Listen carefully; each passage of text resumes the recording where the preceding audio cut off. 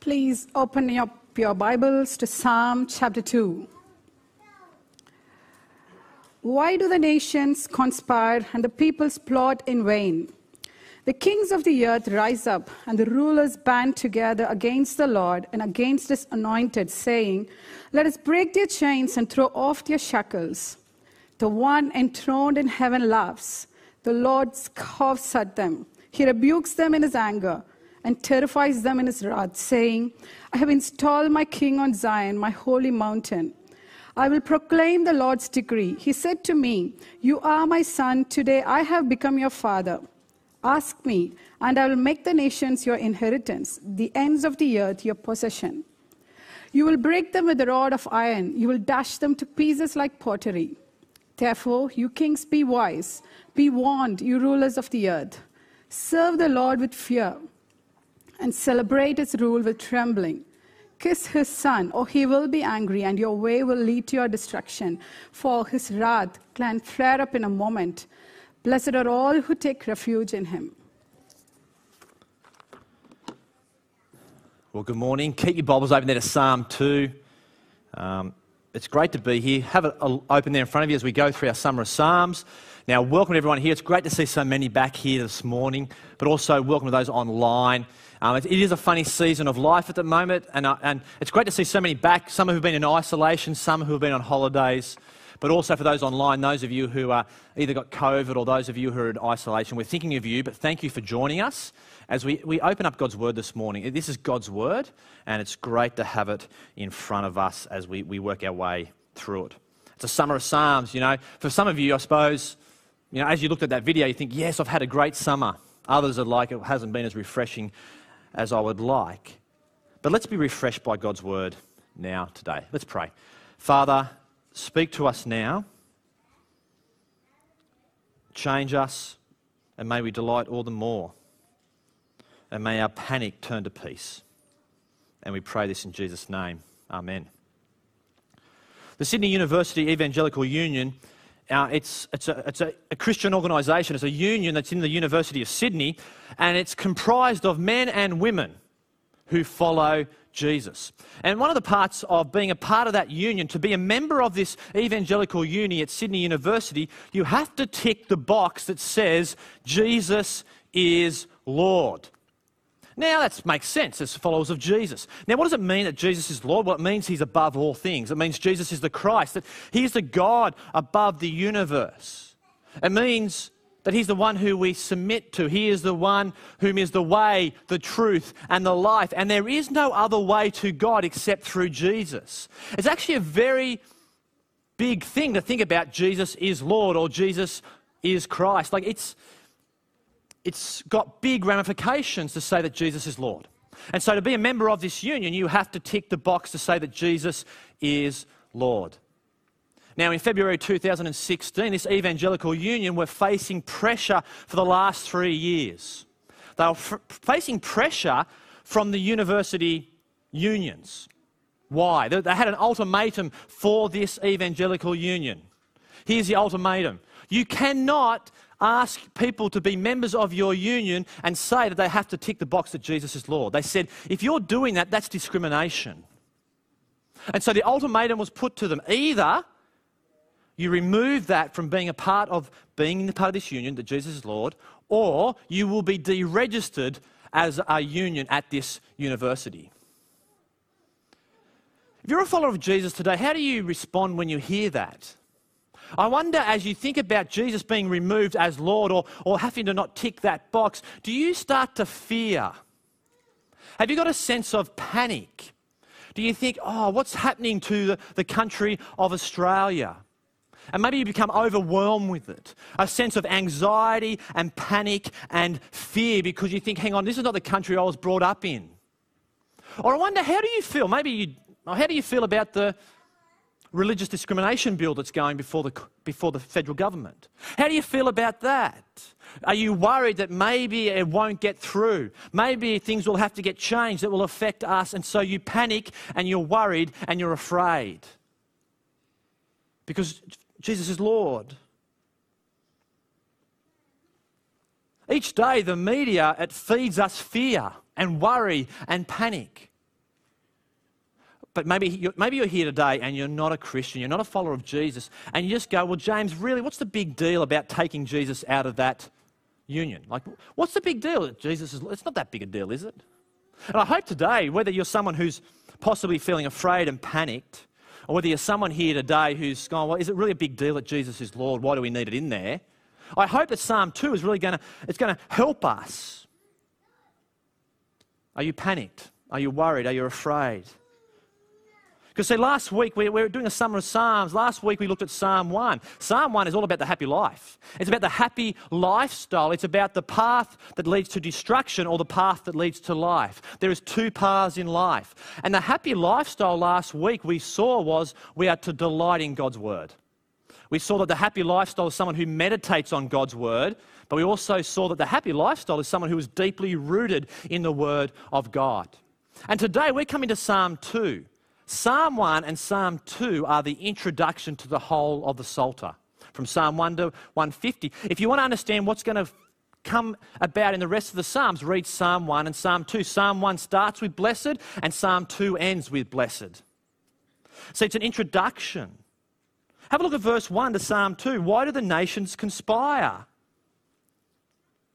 And the people plot in vain. Now, Psalm 1 and Psalm 2, there's a contrast here between Psalm 1. In Psalm 1 last week we saw that you are to meditate on God's word day and night. Now in Psalm 2, the people are plotting. Now that word plotting there is the same Hebrew word as meditate. So in Psalm 1, those who meditate on the word of God, they're meditating on God, but here the people are meditating against God. How do you feel about that? How do you feel when people meditate and plot and rage against God and say Jesus is not the Christ? How do you feel about it? Do you panic? Because here's our first point. There's 4 movements in this psalm. The first one is they conspire together for freedom. Now that leaves us with a sense of anxiety and fear. They're conspiring together for freedom in verses 1 to 3. There's an international conspiracy going on. And it's against God and his anointed one. Have a look there at verse 2. See, in verse 1, the nations, some translations will say they're raging, others say they're plotting. Verse 2, the earth rises up, the kings now rise up, the rulers band together. It's against Yahweh. It's against Yahweh and against his anointed one. So Yahweh is the God who created the universe, the one who created the stars, the heavens, who created the cosmos, the one who made Adam and Eve. This one is who they're plotting against. They're conspiring against him. But not only that, they're against his anointed king, the king. They're scheming. Now, if you're someone in the Old Testament like Israel, as you would have heard maybe as the Egyptians may have schemed, if you heard that Babylon or Assyria, whatever century it was in, if you heard them plotting against the king of Israel or against Yahweh, there would be a sense of panic because Israel really is small in comparison to Babylon. Babylon were the world powers of the day. Prior to that was Assyria. They had so much power that if you were an Israelite and you heard that they were plotting, you'd be thinking, oh man, I'm worried, I'm panicking. It would appear a major threat to the nation of Israel. But even in the 21st century, as followers of Jesus, we're a minority. We're small. We're little. And surely a threat like that may bring us down. See, in the Old Testament, when it says it's against the Lord and against his anointed, in the Old Testament, a king was a representative of God. So to conspire against the king is to conspire against God. So in Babylon, if you're the Babylonian king, you are representing the Babylonian gods. And so here they're conspiring against the king. Is to say, I don't want anything to do with the king of Israel, so therefore I don't want anything to do with God himself, your God. Now, it is possible that maybe in Psalm 2, the people of Israel, as they've gone in and God has conquered the land, and as Israel filled the promised land, there is a chance that kings and people came under the Israelite rule. And over time, they've come and said, you know what, we're sick of Yahweh, we're sick of this, we're going to plot to free ourselves. Did you notice that? It's verse 3. They're wanting to free themselves from that rule. Now, one of my favourite movies of all time is Braveheart. It's a great movie, Braveheart. Braveheart pictures, it's a story about Scotland and England. It's a story about the Scottish and the English. It's a story about William Wallace, who comes home and he is sick of the tyranny of King Edward the Longshank. He wants the Scottish people to be free. And so the movie is all about William Wallace getting their freedom. And there's this point in the middle of the movie where William Wallace, Robert Bruce, they're all seated around this table and they're plotting, going, how can we free ourselves from the King of England? At the end of the movie, you see him yell out, freedom. Here. In William Wallace is like, we will only be happy once we're free from England's rule. And verse 3, look at that, let us break their chains. Let us throw off their shackles. That's what it's saying. We don't want to be under their rule any longer. No longer submit to the king. We want life our way and our free way. And actually, we want to distance ourselves from this king. And I wonder, do you feel like today whether that's no different today? People seeking freedom. We all want freedom. We're all seeking freedom in some sense. Freedom to decide what's wrong and right for me. Freedom for me to choose what I desire as the happy life. Freedom to decide what I think the happy lifestyle is, what it means, freedom to choose my sexuality or to be who I want to be. I want to be free. I want those chains and those shackles gone. And even as followers of Jesus, we struggle with this, don't we?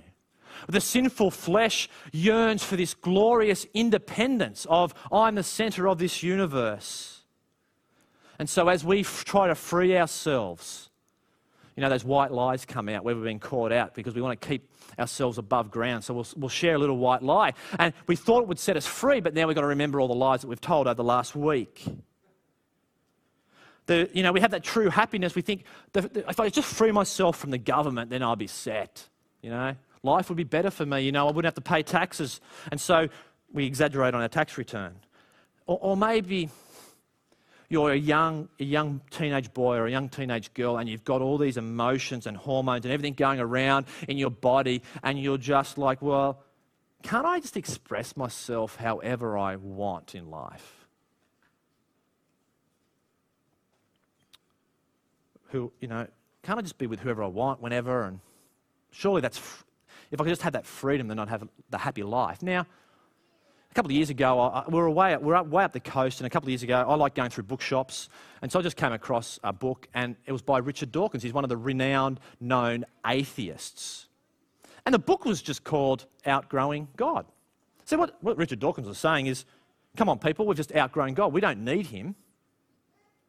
Move on. So the whole book was just a premise. We don't need to. We've moved on from God. Let's just free ourselves from this thought of having even a God of the universe. Let's just move on. Conspire together for freedom. Why do the nations conspire? Have a look at verse 1 again. Why do the nations conspire? Why do the nations rage? Now that word why there, we've got to ask good questions as we read the Bible. Now, is this a why of, I'm puzzled by what's happening around me? Is the psalm going, I just don't know why they're conspiring and why they're raging? Now, that's not the why that this question is asking. It's not I'm really confused by what's going on around. Why are they doing this? Why are they doing that? No. It's a why of surprise. It's a why of surprise. It's like you're talking to your boys or your kids and saying, why are you doing that? Because you just totally know it's not going to work. See, it's a why of surprise. It's being surprised, like, why do you do this? Says the psalm. Why are you raging? Why are you plotting? Because see, in verses 1 to 3, this is a zoomed in focus, right? We're on planet Earth and we're talking about the people who are walking around plotting and scheming and raging. And so we've got this really zoomed in view. People wanting freedom. But actually it's no threat at all. Verses 4 to 6. So we go from this zoomed in picture to a really zoomed out picture. Do you really realise who you're dealing with? Says the psalmist. Do you really realise who Yahweh is and the certainty of his king? Whether you knock the king off or not, I'm Yahweh. I'm the king. This plotting will do you no good. As much as you want to free yourself from the king, you won't be. You know, it was Yahweh who delivered the people out of Israel, out of Exodus, out of Egypt, part of the Red Sea. It was Yahweh who brought the promised land to them. It is so easy for you and me to think that this universe revolves around me, don't we? We think that the planet Earth, with its 50 billion galaxies that we know of, we think the world revolves around me, and so we zoom in and we think everything is about me. We think that the most important person in this world is me. And it's me who should get all the praise. It's me who should get all the glory. But Psalm 2 does something very different here. It moves from verse 1. It moves from the people to a very, very bigger perspective and puts things in place. See, in verse 1, oh man, we sit there and as we think about people conspiring, as we think about people wanting to take Jesus as Lord down, we panic in that moment. We panic in that moment. We may be anxious. We may be feared. You know, if only our political party would get in, we think that if our political party of our choice does not get in, our world is going to fall down around us. But what does the psalmist do in verses 4 to 6? It takes you from this little planet and it takes you to the throne room of God himself. Have a look. It's no threat at all. The one enthroned in heaven laughs, the Lord scoffs at them. Do you notice this change? It goes from planet Earth and it just goes to the God who has transcended over and going, what are you? I'm enthroned on my throne. And nothing can touch it. You know, as a kid, you know ants' nests? I like ants' nests as a kid because you know what I'd do? I'd stir them up. You'd go around, you'd get a stick and you'd stick sticks down. You'd put rocks down to try and block the hole. I'd tip petrol down the hole. You know, you just do all these crazy things because you just want to stir the ants up. And even as a 6-year-old or even as a 7-year-old, even as a 10-year-old, you know, how much harm are those ants going to do me? They're going to do me nothing. Like, I could just do it. I could sit there, I could sit back on my chair, and those ants do nothing to me. And here in the psalmist, taking us, giving us a much transcendent view of God. Now, don't take my illustration too far, right? God is not provoking us. Right? Like I was provoking the ants. No, God's not there poking and prodding us and provoking us. No, the point is, God is up here. He is enthroned. He laughs. he laughs. But it's not a laugh of laughing at you in your sin and your stuff-ups and the things that you've got wrong. It's not that kind of laugh. It's a laugh of, do you really think that freeing yourself from my king and me will give you a better life? See, Psalm 1 is just before it. So do you really think that if you free yourself from me, you're going to have a better fulfilled life, that you're going to have a better satisfied life? Do you really think that freeing yourself will do that? They plot to remove the chains, and God's like, do you know where I'm seated?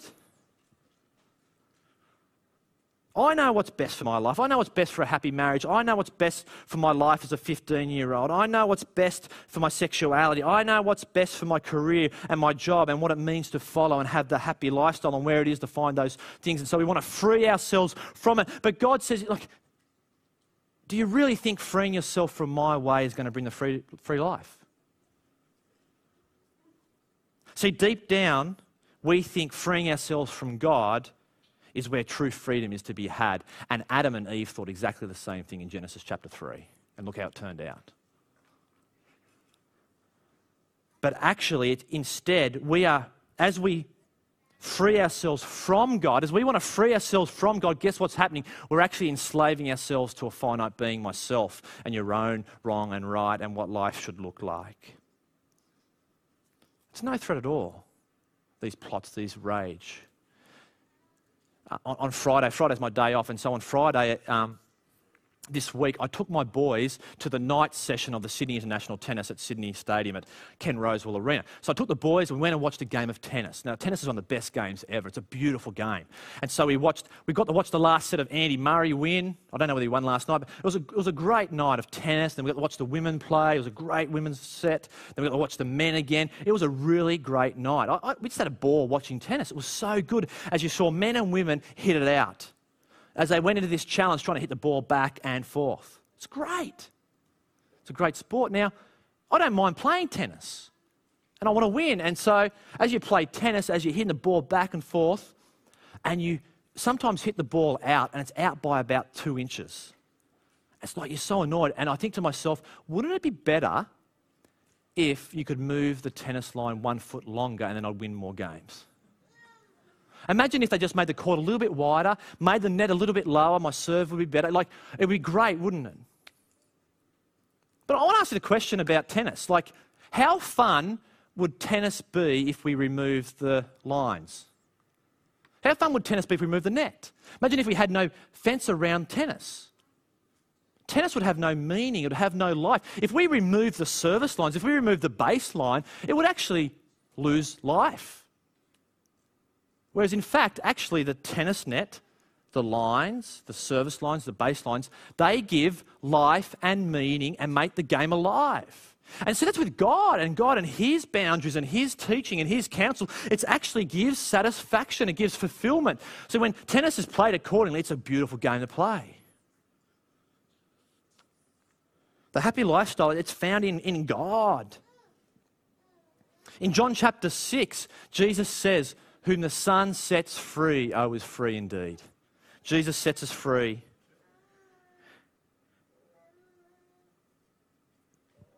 I have installed.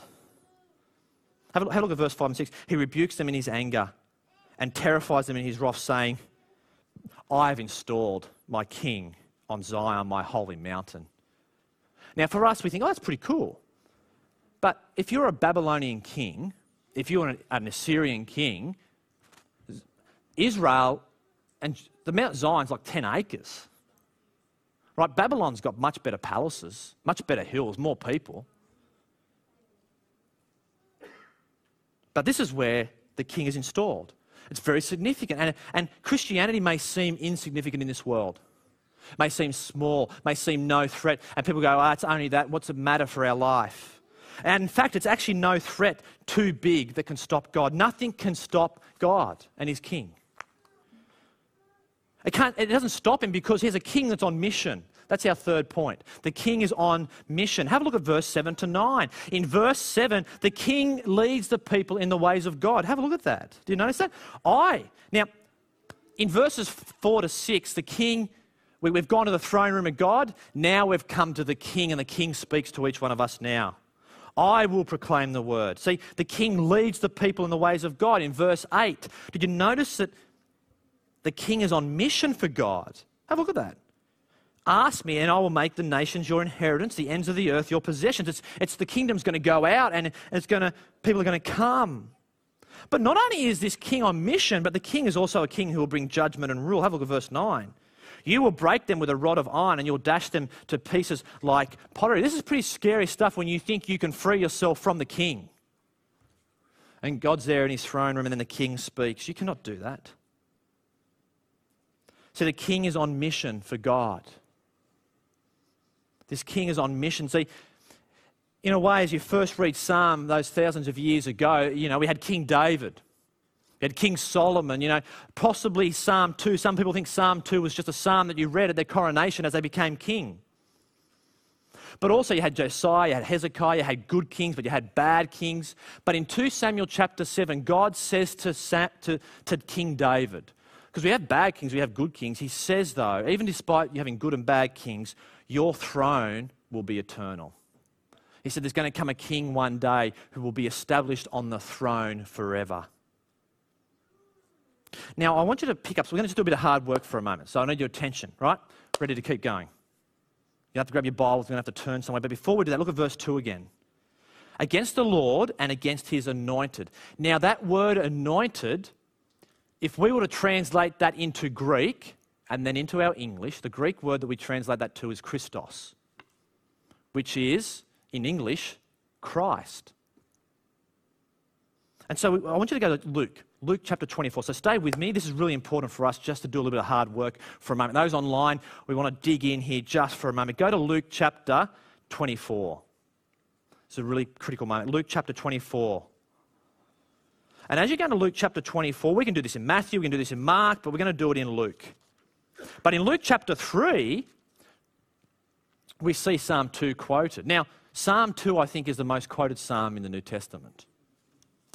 In Luke chapter 9, it talks about your son. In Luke 3, your son. We could go down that line into Hebrews as well. We go to Acts chapter 13, but I'm going to go to Luke chapter 24 for a moment. Have a look there if you've got your Bibles with you. Luke chapter 24, verse 46. This is really crucial for us just to slow down for a moment. This is what is written. The Messiah, now that's actually Christos, that's Christ. The Messiah will suffer and rise from the dead on the third day. So straight away, Jesus is saying, I'm this anointed one. And repentance for the forgiveness of sins will be preached. I want you to notice this next line. Will be preached in his name, in the name of Jesus, to where? To all nations, beginning at Jerusalem. Now go to Acts chapter 1. We've got to pick up this theme for a moment of this king. Acts chapter 1. And I want you to go to verse 7. Acts chapter 1, verse 7, and then we're going to just go to Acts chapter 4, so hang in there. Acts chapter 1, verse 7 says, it is not for you to know the times or the dates. So Jesus is speaking to his friends, his followers, before he ascends into heaven. It is not for you to know the times or the dates the Father has set by his own authority, but you will receive power when the Holy Spirit comes on you. And you will be what? My witnesses where? Jerusalem, Judea, Samaria. You see this? It goes out, and where does it end up? To the ends of the earth. See, this king, this message is going to go to the ends of the earth. Now, if you go to Acts chapter 4, Acts chapter 4, I want to read verse 23 to 29 because it's really important for us to understand what's going on here in Acts. See, in Acts chapter 4, Peter and John, they wanted to preach about Jesus. They're proclaiming the name of Jesus, and guess what happens? The Sanhedrin, the leaders are like, sorry, you cannot preach that Jesus is Lord.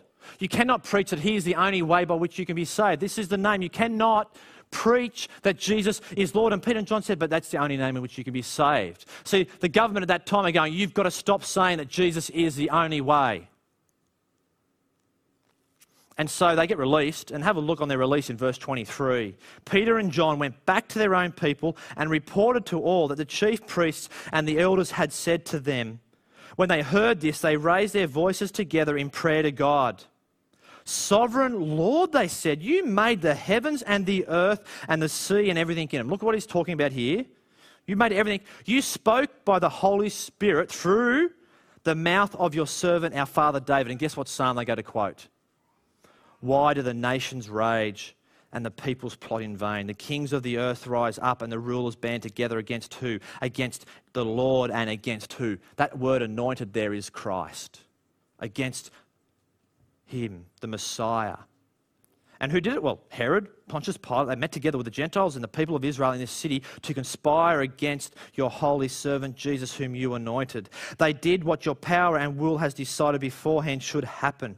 Now, Lord, consider their threats and enable your servants to speak your words. Have you noticed that they don't ask their situation to get changed? Have you noticed that they're not worried about their situation, saying, hey, God, take it all away from us? No, they go to Psalm 2 in this moment of possible panic, in this moment of anxiety, in this moment where the government says, no, Jesus is not Lord. What do? They say, no, give us boldness to preach Jesus because he's on mission. Boldness to preach about Jesus as the Sanhedrin rage against him. See, Psalm 2 is a psalm so that we do not panic. It's a psalm for us that are watching online. This is a psalm so that we do not fear. It's a psalm so that we aren't anxious. It's a psalm that reminds us to press on because who is enthroned? Jesus is enthroned.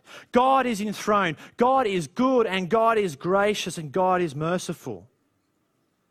It's a great reminder that the King is on mission. See, this psalm gives us a bigger picture of who Jesus really is. Maybe for you, maybe you've got this view of Jesus that, hey, it's my ticket to heaven. And I'm just going to somehow get through this life no matter how or what's happening around us. Hopefully I can just get through and I just can't wait till Jesus returns and then he'll put things right. Maybe someone said, hey, come down the front. Come and say a prayer, but you actually didn't know who you're coming and submitting to. See, Psalm 2 reminds us in this that it's not about just waiting our time out until Jesus returns. It says, no, he's on his throne now. And through Judea, Samaria, and to the ends of the earth, people are coming to this king and they are falling at his feet.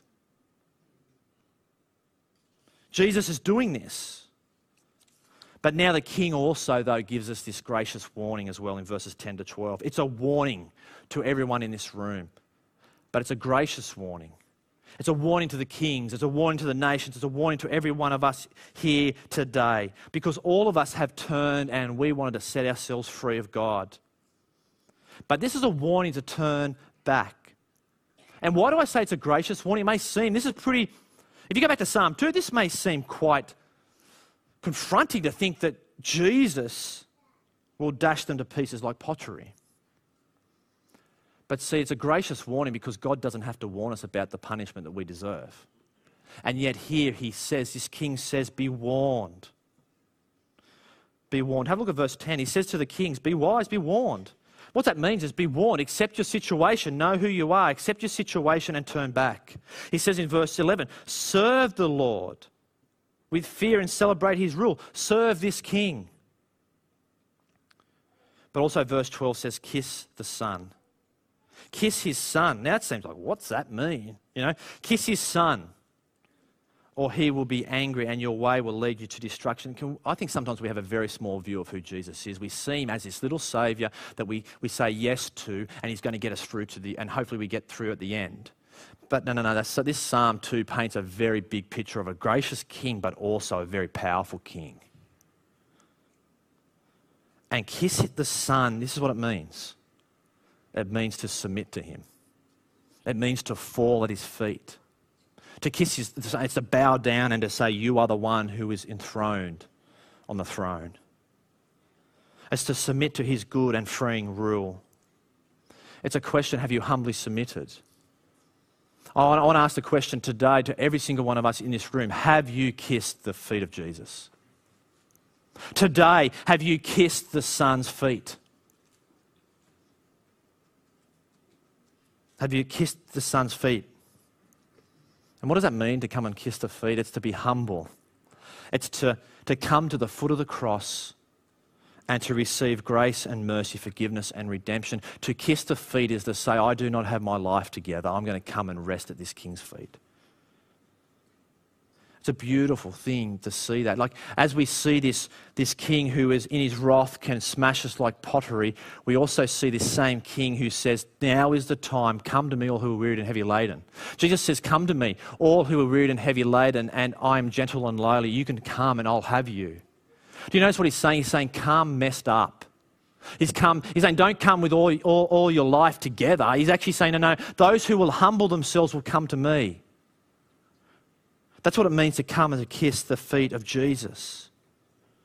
Or he's going to come back one day, and as Revelation 19 says, that this king, he is going to be the one who stomps the winepress of God's fury and his wrath. So come and kiss the feet of Jesus today. It's a big picture, isn't it, of who Jesus really is. Oh, I wonder if maybe you've been a follower of Jesus, but it's sort of just been an insurance card to get you out of hell and into heaven, and you actually go, wow, hang on, who is Jesus? He's someone we come and bow the knee to. We come and bow down in humility towards him. Because see, either we're going to delight and meditate in Jesus, or we're going to delight and meditate on the path to destruction. Either we're going to take refuge in Jesus, or we're going to take refuge in ourselves. Did you see how the psalm ends? Blessed, the happy life of those who come and take refuge in the Son. And we come and take refuge at the cross in Jesus and his finished work. He is the one who we can take refuge in from the wrath of God, because he took the wrath of God. Blessed are those who come and take refuge in this Son now. This psalm reminds us that liberating freedom, it comes from serving Jesus, not freeing yourself from Jesus. Do you see that? Freedom comes from serving the King, not from removing yourself from the King. I wonder today if you've come here and you're not a Christian and you just thought, well, what's it matter about Jesus really? I hope today maybe you might start to picture that actually, no. If this is who Jesus is and he is sitting above the universe and he's enthroned and he's been shown to be enthroned through his life, death and resurrection, maybe it's something you need to do business with God today. Or maybe if you're a follower of Jesus, whether the discrimination bill goes in our favour or not, it doesn't matter. We don't need to panic. We do not need to fear. We do not need to be worried about tomorrow. It means nothing.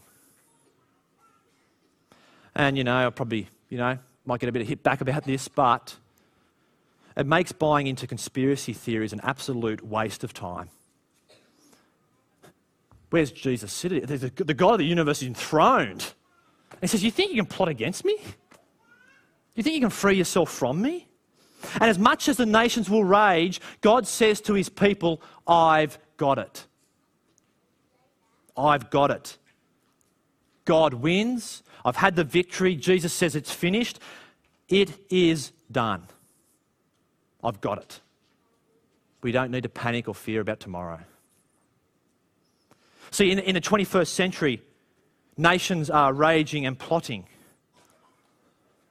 to free themselves, whether they know they're trying to free themselves from Jesus, but they're raging and plotting to free themselves from the King. It's a real reality in the 21st century, but guess what? Over nearly 2,000 years ago, it was the same problem then, where Pontius Pilate, the leader of the Gentiles, where Herod, who was appointed by the Emperor of Rome, the people of God themselves who were waiting for this Messiah and their leaders, what does the Bible say? That all of them were there plotting and raging against Jesus, crying out, crucify him, crucify him, crucify the King. And we sit there as well, and we were there crying that out. It was my sin that held him there until it was accomplished.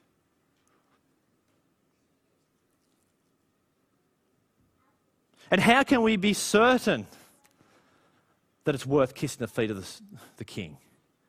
Because even though as we plotted against the King, God in his sovereign plan used that plotting so that Christ would die in our place and would be raised again so that we would come and humbly bow before him.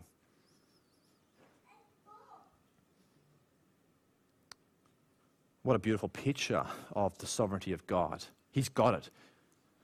And in February 2016, the Evangelical Union, they had a vote on this. Shall we remove Jesus as Lord or not? And it went 71 votes to 1 in favour of saying we are not going to remove Jesus as Lord. God's got it. And whether they had to remove it or not, and it had implications, this psalm says to each one of us, we don't have to panic or fear or worry. Psalm 2 says you can come and you can meditate and you can delight in Jesus because I've got it. I've got it. Let's pray.